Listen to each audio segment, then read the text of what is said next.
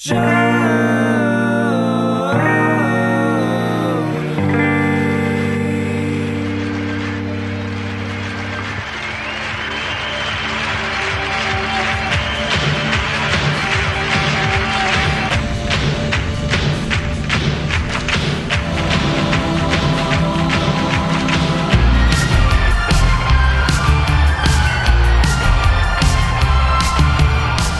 hello, everybody. Welcome to another installment of Show to Be with Mike G, the show of life, the show of tequila, the show of loving your community, loving terroir, and working with purpose. Today's guest is the master distiller for Luna Azul tequila, Mr. Francisco Quijano.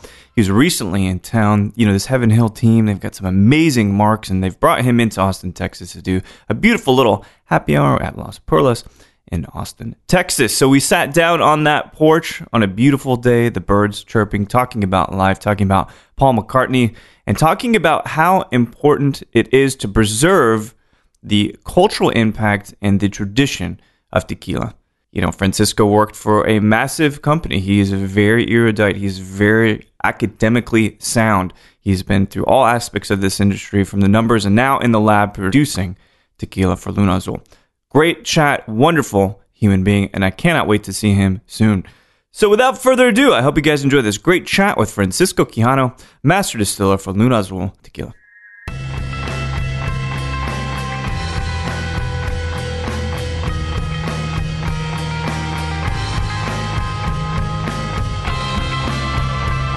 Well, you know, I'm the kind of guy who works in a distillery every day.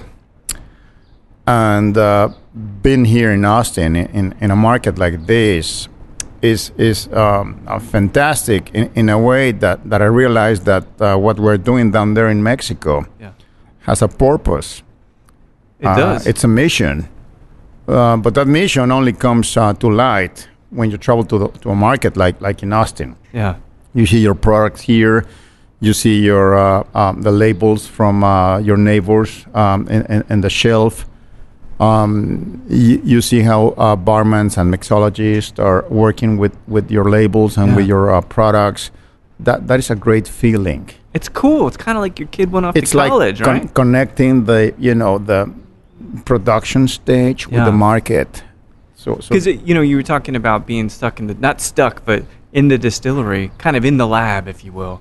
Is it nice to kind of just poke your head out every now and again and just talk to the people and drink with the people? Yeah. I mean, I drive every day across the tequila region, watching that beautiful agave landscape. Yeah.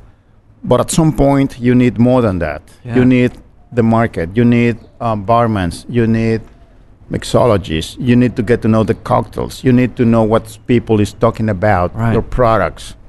So this is a great feedback. I love to do the market, and I love Austin. Austin is authentic. Yeah, no question about that. I've seen crazy things in the city, which I cannot replicate in any other markets across the U.S. It's a hodgepodge of people here, too. So many different backgrounds. And Austin is an old city, but the people that are here now, they haven't been here that long. So it's this point in time that's so interesting and so different. Yeah. I know it's an old city, very active back in the days of the Civil War. Yeah. But for some reason, when it comes to, tasting our tequila products, and the feeling is great in a sense that most people knowledgeable with our products is trying to move away from the mainstream. You know what I mean? Sure. They're not bringing in those commercial brands anymore. Yeah. They are giving a chance to those handcraft products. They are giving a chance to those small batch products. It doesn't happen in every market across the U.S. Right. So Austin is. We had it. We had all that stuff that's been established, but we're looking to identify something new to define us in a way that's kind of a product of technology, because everybody's telling you how to think. Everybody's saying this is what you should buy. So something that's honest and has a clear voice rings very loudly with us here in Austin. It's an interesting thing. And agave, it's often kind of dishonest as an industry, isn't it? Oh, yeah. We have many products in Mexico being produced and distilled out of agave, Yeah. many types of agave. We have come a long way in terms of quality. Sure. When I speak of quality, I speak of a good, clean distillate. Clean. Yeah. We better do that. Yeah. We don't want to be messing with consumers anymore, you know, Right. doing, guessing if Yeah. it's going to be good or not. So our industry and our tequila industry has come a long way in that regard, you know. We have a lot of global investors in Yeah. our industry. At the beginning, that was kind of a bad thing for me. I was struggling to, understand why is it happening to my industry, having Sure. all these global names taking a stake in our industry. Now I realize that this is a good thing for us, Yeah. because we better meet those global standards when Right. it comes to the quality of the distillate. Because all the eyes are on the product, right? People are with discerning taste. That's one thing. Yeah. And the other important thing, we would better become a green industry. Yeah. Interesting. Thanks to those global standards. Right.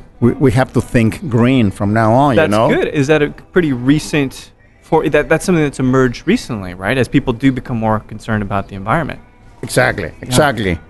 So yeah, what does it mean to be producing a clean distillate, getting rid of those bad alcohols, Right, getting the rid of methanol, those sir. bad elements out of Yeah. the process. Do not care about the cost. Yeah. If you become inefficient, that's fine. But at the end, you have to be honest, and there are no shortcuts. You have to be distilling super clean. And you use the word inefficiencies, which is a word that someone that's in engineering would use.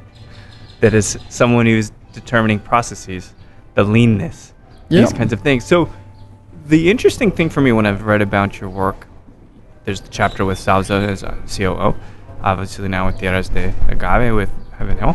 But before all of this, you were a very educated and academic forward guy. Where did that emphasis on proper schooling come from? Was your father or your mother in that? I've been an engineer for many years now, and I guess I had a dream, believe it or not, when I was about your age, when I was younger, to be running any type of manufacturing facility, Really? my own, Yeah. and to become an important, part of that puzzle. Right. So I spent a lot of years working here, corporate, there, financial, this and that. And, about 18 years ago, I was invited to join Sauza Tequila, the tequila industry. Right. And I can tell you, I mean, that changed my whole life. That's you a know? high-profile position as COO. Yeah, it were you was ready not for only it? a good position, it Yeah. was one of the top positions in our industry at that time. But on top of that, I mean, I was there running a distillery, doing industrial engineering, doing quality stuff, doing manufacturing, doing lean things. Yeah. And most of all, delivering for consumers, Yeah. filling orders in, You got your keys to the kingdom. In a way, right? I was lucky enough. Yeah. And then I switched to this, small family-owned company, the Beckman family distillery, Tierra de Agaves. Yeah. I've been working with them for 10 years now, and this is a dream for me.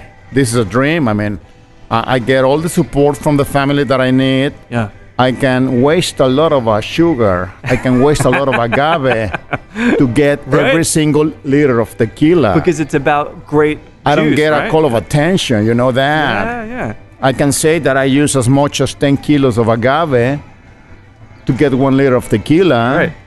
Compared to, the industry standards is It's much better than that. Right. Probably 6 or 7 6 or 7, kilos yeah. for the same liter. I can do many crazy things in my process, a small batch process Yeah. that I can talk to, that I can, share with my team down there. Yeah. I mean, we can taste, we can touch, we can smell.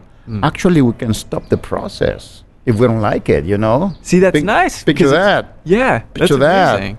Which is a complete. Well, so here's the question. So you have this high profile, internationally high profile. Yeah. At Sauza. But of course, your level of involvement with the process is probably a little more removed, right? Yeah. But you understand, and you're working through the books, understanding Yeah. profitability and stuff. You took kind of a nice position now to go back into the community in a way. Go back into... To be honest, when I was working for Sausa, I mean, you have this pressure, this thing coming from the corporate, clan. Right. The board, right? Telling you about the cost issues and this and that. When I joined Tierra de Agaves, I felt completely free to do my own thing, completely free to do my own process. I designed my own process according to my mission in life, Right. And the name is Luna Azul, of course, but behind every Luna Azul bottle, I mean, you can see my way of thinking about the way tequila should be produced, So it's been a mission for me, and I'm very happy with it. And I know there's a whole bunch of guys doing it like this nowadays. Right. Do you find that there's a nice community of people that you can count on and learn from too? Oh yeah. There's a community of distillers down there in the Jalisco region. Mm-hmm. Many of them are very committed to the process, very committed to quality. Yeah. Above anything else, right? Yeah. They don't care about fulfilling corporate standards. They don't care about becoming the cost-efficient type of company. They just want to have a signature of their own in every bottle. See, that's a beautiful sentiment, because what does anybody ever want in life except something that represents them in an honest and a transparent and a pure way? So it seems like it took you a bit of a career. It took a while. But again, I don't believe that we are producing handcraft products at all. Mm-hmm. Don't get me wrong. We're producing small batch products. If you can tell the difference, that's important for consumers. So there's bound to be some automation when you talk about small batch, right? A little bit of an industrialized process, but a process where you control every batch. Yeah. You know what I mean? Yeah. Every single variable, every single thing taking place across the process, it's under control. Handcraft products, I mean, they can be really good or really bad. Sure. Really bad. And you never know. It's almost exciting to know. I've seen those. Yeah. There's no consistency. Sure. There's no measurement of those quality things that we should deliver to the market. So again, if I can classify our industry, our tequila industry, in the type of producers, you have the very large distillers on one side, you have the one handcraft products on the other side, and in the middle you have the small batch producers. I see. This is where we are, Yeah. The best of both worlds. I like that. Reaching into the past and reaching into the future. Yeah, a little bit of it. A little bit of both. Well, so this focus, I think because you're talking about growing up in Guadalajara, and I guess we assume that everybody that's in the tequila industry, as a master distiller no less, always wanted to do it. But is that the case for you? Were you always focused on the booze industry? Because you've got your MBA, which makes me think, you had some other things in your sights. I do. In order to, become and to be recognized as a master distiller, there's no academic process. You just have to prove that you are able to distill your own batches according to your own standards. Right.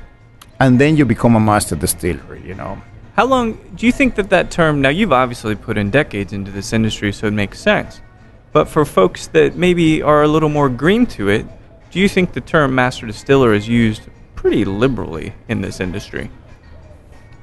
It's should be taken with a lot of respect. Yeah. The main responsibility of a master distiller is not to be there hanging out with the market and enjoying the party. Right. Is to make sure that we deliver good quality products, that we're not messing with consumers, that we are taking care of their own personal health, distilling things that they can tolerate. Yeah. That's a lot of responsibility. It'll take for no less than 10 years, for the younger generation to think of becoming a master distiller. I like that. Finally. Working every day in a distillery. Every day, spend at least 10 years, and it is a set of mind, you know? Yeah. You have to think of being very responsible for what you are creating every day, you know? Because you don't know where that bottle will end up. It could be anywhere in the world now. Think of that. We're producing something for human consumption. Sure. Like food, Yeah. like beverages. Same thing with tequila. It goes into your body. Right. I don't want to mess with that. I don't want to be responsible for any bad feelings on yours, you know? Well, that's an interesting. That's a different shade of responsibility. Most distillers I talk about, they don't necessarily think about it. It's like, no, I don't want you to get hurt in this whole process. Yeah, I want to take care of you, you know? Right. It's not only about the romantic, you know, side of our business. Sure. I'm distilling and aging. Right. And yes, I am a master distiller, but what else, you know? Yeah. You're responsible for many things.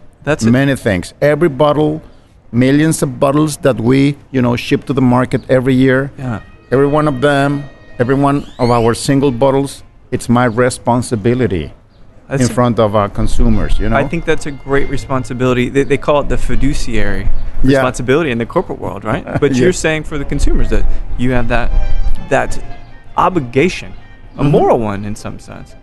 So this relationship with tequila, when, as a child, what was the family's kind of relationship with tequila? Is it something that's there everywhere? From what I understand, people drank more brandy in Mexico than they did tequila.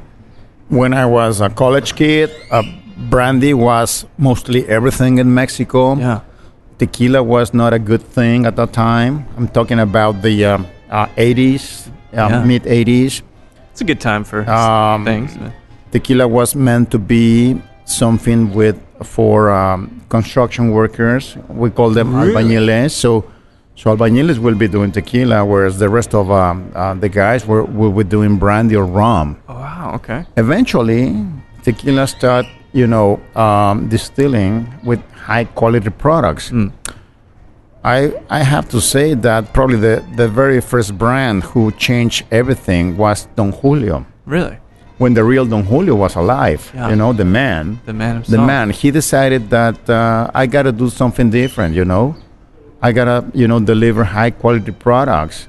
I don't like to hear those things, they are talking about tequila, which is a bad product meant to be just for construction workers. Right. So the man created Don Julio. And ever since, tequila has come a long way in terms of high quality products. Today, tequila is about 40% of the market in Mexico. The spirits market. So internal Mexico a very strong number one category. Wow. Nothing to do with the brandy and the rums and the vodkas and the gins. They are a very far away second place next to tequila. What do you think? I think about a powerful man who wants to change the narrative of tequila. What do you think he was trying to prove? That Mexico can make amazing things for any person? It was about the ego. The ego. My name is on the label. That's fair, yeah. So I better get it right. Get it right. So he started doing small batch distillation. Forget about the large volumes. Right. Making a super clean distillate, removing those bad alcohols out of the process. Yeah. And eventually he did it. Does it seems like he has a very big reputation and a very big... To me, he's probably the most respected name in my industry. I like to have heroes myself. I cannot, you know, imagine my life without my heroes. Yeah. Don Julio is one of my heroes. Really? Did you ever get a chance to meet him? I know. Yeah. I did. And you know, I got a bottle with his own signature that he gave away to me. That happened about 15 years ago. Oh, wow. So that means a lot to me. That's a great thing. And where does that bottle reside now? It's at home in my bar. Yeah. 1942 Don Julio Reserve. Oh, wow. Signed by the original Don Julio, the man. So yeah, I have my heroes. And you know, tequila is everywhere in Mexico. I mean, women, they do a lot of tequila. We know it's about 50% of our business. Really? Is because of the women and the girls. Yeah, I didn't know that. Guys like me, we usually do it neat, no salt, no lime, no ice. Women, they will mix it with whatever they want to mix it with. Sure. They play a lot of cocktails and shakers and this and that. Yeah. But tequila is everywhere in Mexico. It's part of our culture. When I travel out there, when I represent the industry, when I was representing the tequila chamber producers traveling across the world, I would go like, what do you do for life? And I would answer, tequila. Oh, Mexico. Yeah. Or the other way around, Yeah. Where do you come from? Mexico. Oh, tequila. So you see the connection. Sure.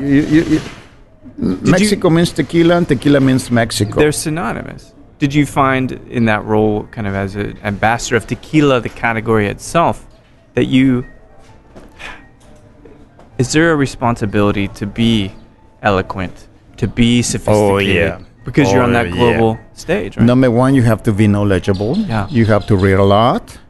Number two, you have to represent an industry, not just a couple of brands out there. Thousands, tens of thousands of people. And number three, right? you have to be the face of the history of tequila, the culture of tequila, the people working the land. You have to represent a lot of people in that role, you know. Was there a lot of pressure for you to make sure that you got it right? It was a very fulfilling time of my life, traveling across the world and speaking about tequila. Sure. And saying to the world, hey guys, look at us. We have a great product to offer you. This is a gift from Mexico to the world, Yeah. Give it a try. Because it was just great. It's very rewarding to pay homage back to the hometown. Yeah. Yeah.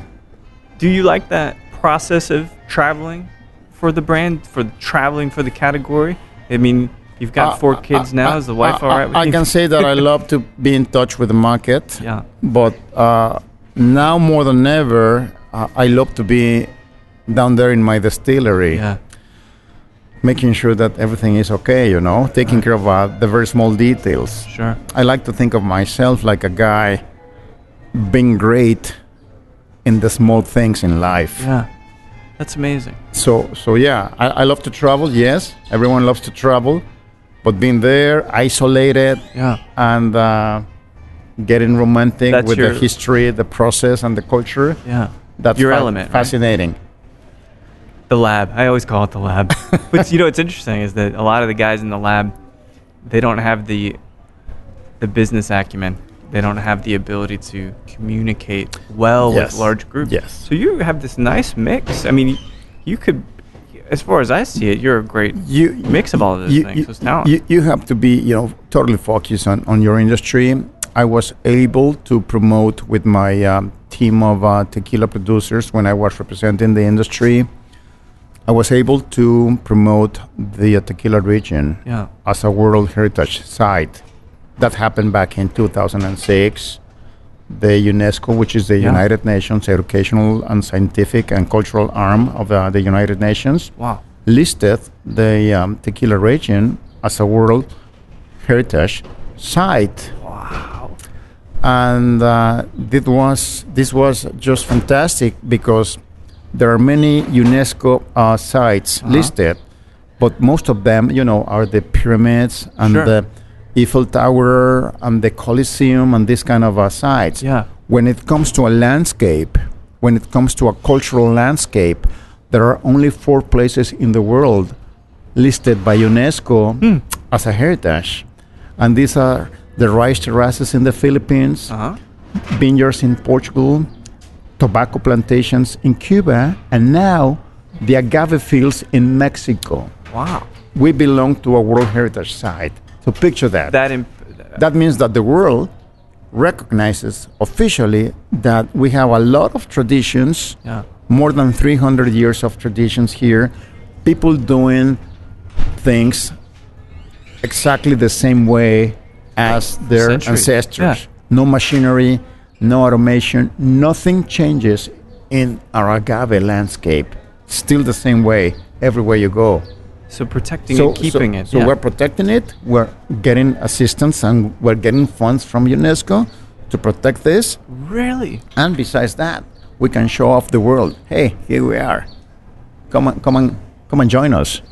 So it feels like the intentions you've had as a spokesman for tequila in Mexico have been very pure. It's been about preserving tradition, preserving the ecology. Preserving. So how do you feel about now, which is a very contentious time in tequila in terms of the cost of agave? How bad do you think the fakers and the people that just want to pillage and rape the land, how much are they really affecting? That is a good question. That's a good question. We have to take care of our land more and more every day. We have to, engage with agriculture deeply. That means becoming a sustainable farmer, becoming an organic farmer. We're working towards that direction. Yeah. We have to protect the species. I'm talking about the blue agave species. Right. We have to protect the Mexican bats, which pollinate from our agave plants. We have a long way to go. As long as we have this sense of,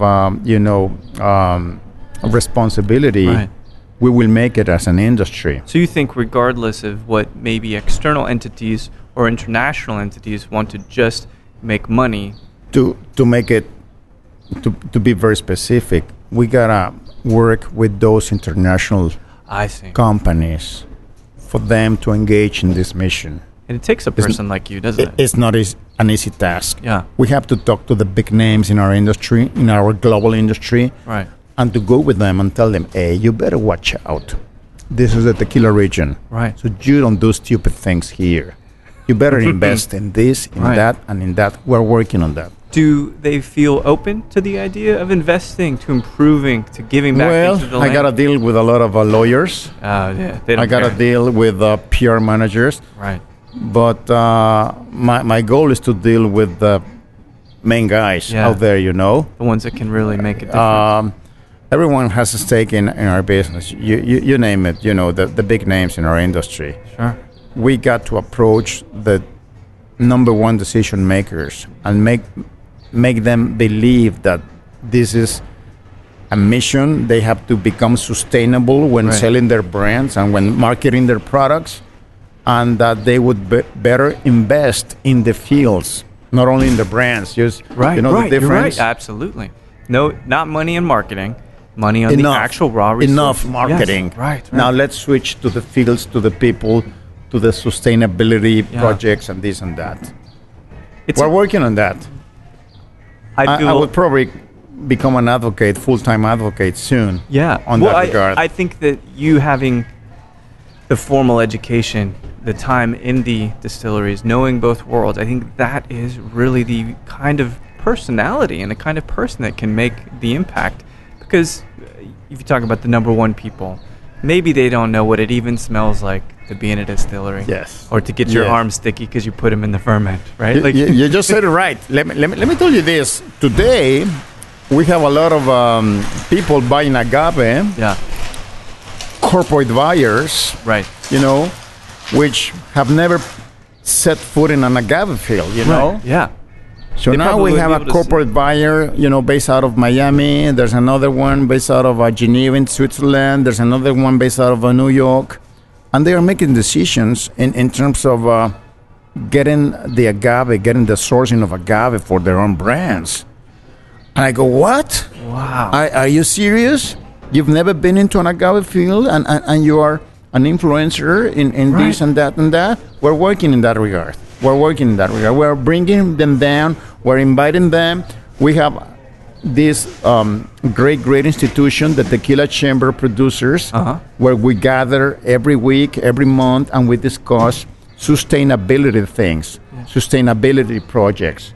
So we want to bring those corporate buyers into our project. My jaws dropped. I didn't realize that they're from afar. Because if the fields are beautiful, for one. And you know something, Mike? You should be one of them. Yeah. Joining us down there. I absolutely signing would. For this kind of commitment with our industry and work towards this mission, Absolutely. You and I share a lot of academic common ground. Yeah. And I always felt that a very sound academic ground with multiple degrees, that would always make the message a little bit clearer to people when the big money people, because they're investing us in someone like you going in and say, well, I was doing this, I was a C-level executive. it takes people like you, and maybe Yeah. it takes people like me too, to a lesser extent. So Yeah, and we have, a good number of initiatives out there. I can speak of the tequila, the interchange yeah, project, founded by David Suru. I think it's a great initiative, but still we need more muscle. yes. Still we need more legs on those kind of projects, more advocates, Yeah. more voices, I- more influencers. You know what I mean? I think so. And I hope that with content in the digital world that I can help make sure that people are at least listening. There are some intricacies here that I don't think anyone's talked about the dynamic of people that aren't even in Mexico buying agave from Mexico. These are eye-opening things for me. I didn't even realize this. Now, this is how other business functions, sure. Yeah. But not in tequila, Yeah. right? It's got to be more pure. It has to be more honest, and it simply Yeah. is not in a lot of cases. Unlike any other spirit out there, Yeah. Think of rum, vodka, bourbon, scotch. Sure.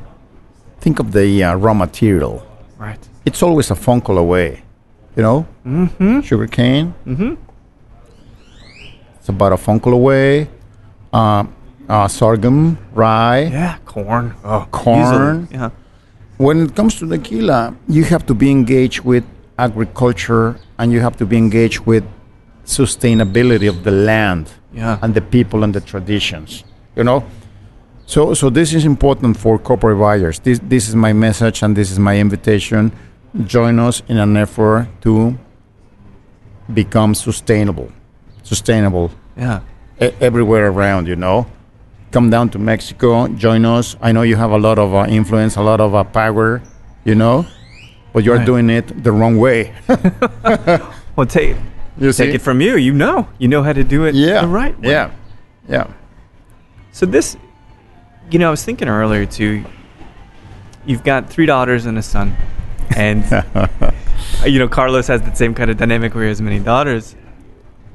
When you're gonna hang the gloves up, I don't know, 10 years, 20 years, and then you'll be a man of the people again, fighting for tequila on a global stage. But do you have interest in getting one of the kids into the distillery to take it over? for you? That's a very personal question. Yeah. So this is a very personal answer. Yes. Yeah. My son, he's 19 years old. He's just going into the engineering school. Oh, great. In Mexico, in Guadalajara. Yeah. And I have my eyes on him, to Well, it should, become right? the Yeah. next, master distiller for Luna Azul. He loves the process. He loves the company. Yeah. It's just a personal thought, but at the end, the one who should be leading, the next generation, should be number 1, environmentally committed. Sure. Number 2, technically well prepared. Right. But I'm looking forward to the next generation soon. Yeah. Does your son like tequila? Does he He does. enjoy drinking with you? He does. Yeah. He does. He likes cocktails. Yeah. He would like to become a barman. I'm still struggling with that. I'm not sure about that. But eventually, he would be joining our company, Tierra de Agaves, in the near future. Yeah. And start working from ground zero. Right. And No pulling any favors, right? He's got to do all of He it. will be eventually start working from ground zero, Yeah. and that's up to him, But I like to think that this is all a family business. Sure. Did your father have anything to do with the tequila industry? No. I really was, lucky enough to meet the Beckman family, the owners of Luna Azul and Tierra de Agaves. Yeah.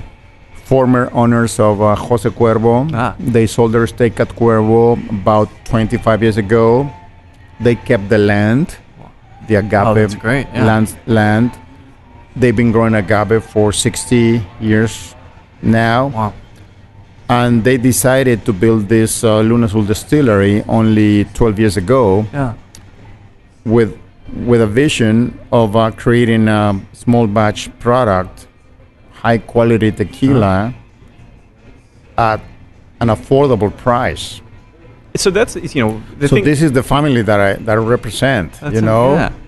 and I love the family. I don't have any issues with the family, The only one issue is that the succession plan is not very clear yet, but we're working on that.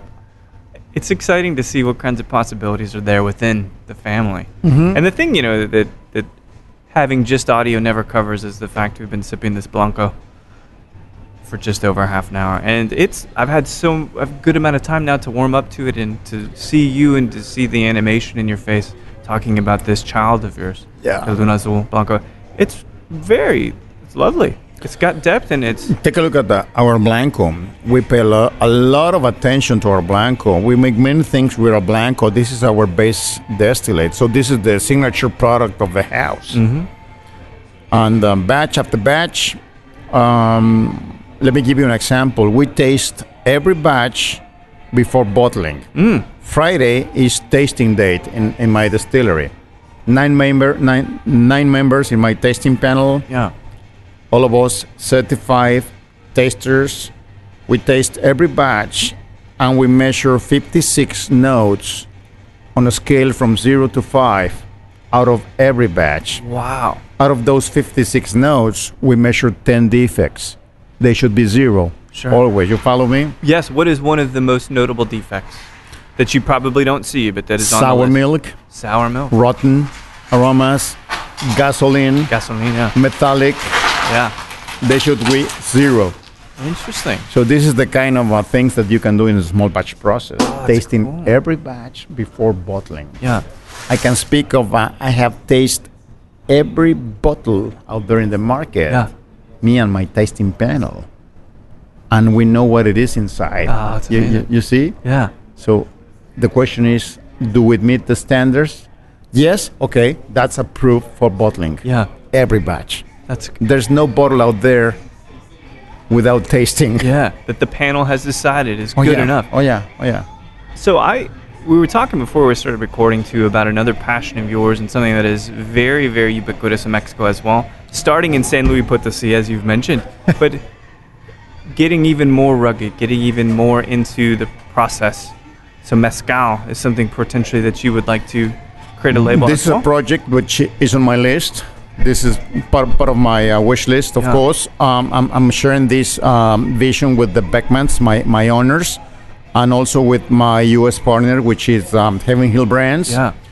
And I think I'm doing the right things with them. But my goal, my personal goal, is to produce a super ultra small batch type of mezcal out of San Luis Potosí. Yeah. Why San Luis Potosí instead of, Oaxaca or Guerrero or Puebla? Because San Luis Potosí gave birth to mezcal. History will tell you that the very first mezcaleria was constructed and designed in San Luis Potosí. Today, it is an abandoned hacienda. Yeah.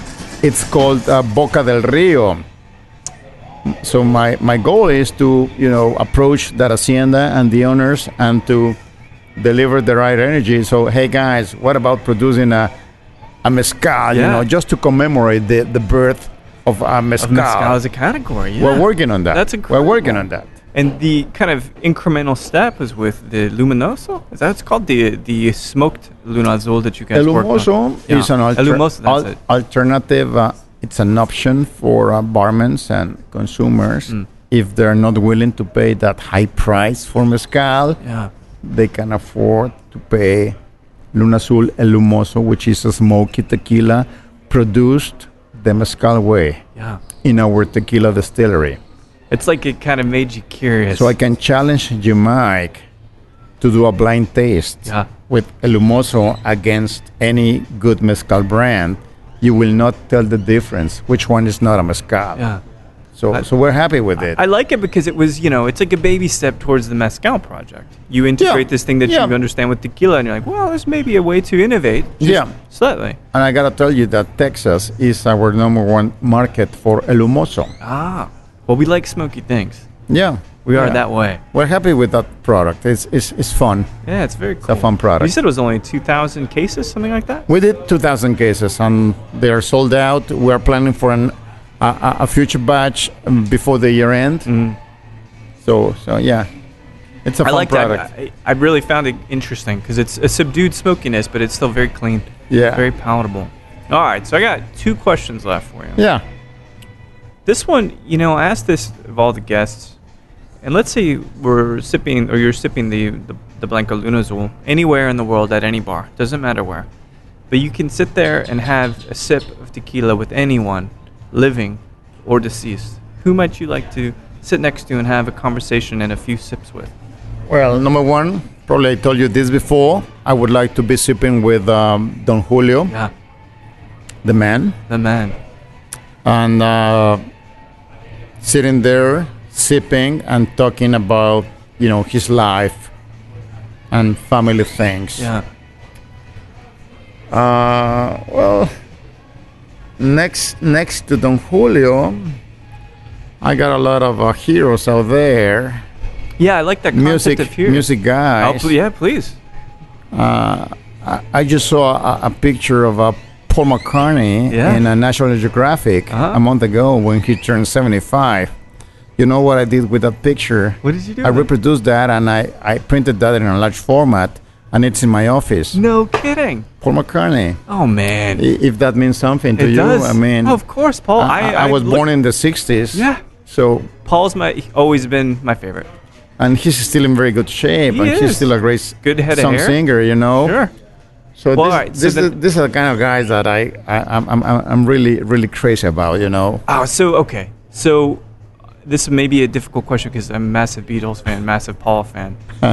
Do you have a favorite harder Paul song? He does a lot of stuff that's very nice and poppy, but do you have something that is a little more gritty for him that you like? It's a tough question, and Sure. all of them. But I can tell you, I mean, one of my daughters got married about a year ago in Guadalajara, and the tradition in Mexico is that the father of the bride will be dancing with the bride Right. the very first song in front of everyone. Yeah. So guess what? I chose "Let It Be." Oh, man. I chose "Let Beautiful. It Be," Yeah. and I danced that song with my daughter. Oh, wow. On a very significant moment in my life. That's beautiful. That gives you an idea Yeah. of No, of that what I does. think about the man. Oh, man. See, now we're just going to have to go do karaoke this evening and sing a bunch of stuff. Revolver, and I've been listening to that the other day. Yeah. Well, so the last question I've got for you, as a man of music, as a man with heroes, as a man of the agave industry, when you are sunsetting, as they say, in your late 70s, where do you picture yourself in the world, in your creative phase? Don't laugh at this, but I want to create my own foundation, my own trust, Yeah. with whatever the funds that I can allocate. Doesn't matter. And I want to help, mentally diseased people out there in my country, Yeah. only in Mexico, to make them feel that they are someone important to our society and that they have a dignity. Yeah. So this is Francisco's, humanitarian back. side. Sure. I want to have Francisco's Foundation out there. Yeah. This is a dream that I share with my wife, and I'm working very hard these days in my professional career, but eventually I will step down, and if it's possible, I will create a foundation Yeah. myself, and I think- and I will be inviting a lot of friends to share this mission in However life. I can help. I think that's what we need to do with our Oh, lives. yeah. Is we finally give back. Oh yeah. We mentor. We give back Oh, to the yeah. community. I gotta tell you something before we say goodbye. We have this Cantarito, the Luna Azul Cantarito, which is a clay jar, which is something for doing tequila cocktails. Yeah, yeah. Very popular in Mexico. So the Luna Azul Cantarito is produced down there in the state of Oaxaca. Uh-huh. You're familiar Sure. with that region. This is southwestern Mexico, but it comes from sheltering house Uh-huh. for mentally diseased people. Oh, So we wow. have 32 patients. My wife and I, we were, part of that project. we work with that house very closely. And we were able to set up this workshop for them. And now they are producing the Luna Azul Cantaritos with their own hands. Oh, wow. And they go like, Of course, there's a supervisor and this and that.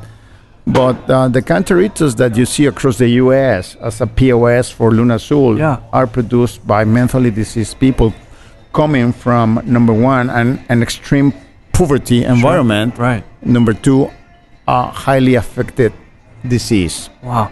So this is the kind of things that you already started. I love to engage. Yeah. I don't know why, but I love to do, and I love to share this with your community. Yeah, I think this is a lovely thing.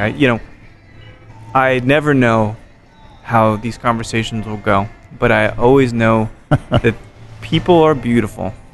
They do amazing things, and what you're doing with the Luna Azul, the tequila, is just delicious. And you, a beautiful person, the way that you're going to give back, I can't wait to talk to you again. Oh, man. And I hope we do that soon, friend. Yeah, you'll be my guest soon in Guadalajara. It would be a pleasure. And I'll show you the real stuff. I'll show you the kitchen. Yeah. You know what I mean? the real thing. I do, yeah. I'll show you I'll show you the people. You will love them.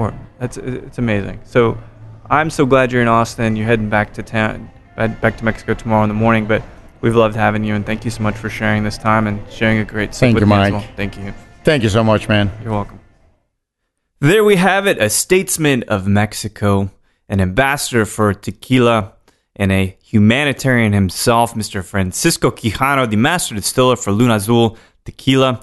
It was truly a pleasure to get to sit down with him and chat in the beautiful afternoon in Austin, Texas. I have to say that I feel very lucky. I feel very privileged to be able to have this great time with these people, these remarkable minds, these compassionate men and women of this hospitality and spirits industry. I will not quit, because these kinds of moments, especially with Francisco, hopefully someone who I can spend more time with down in Guadalajara, watch him make this beautiful, delicious Luna Azul tequila as well. I'm not going to quit. I'm going to keep doing it.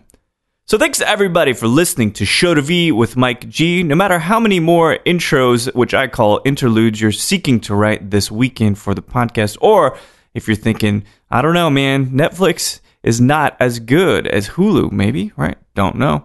Please keep dancing.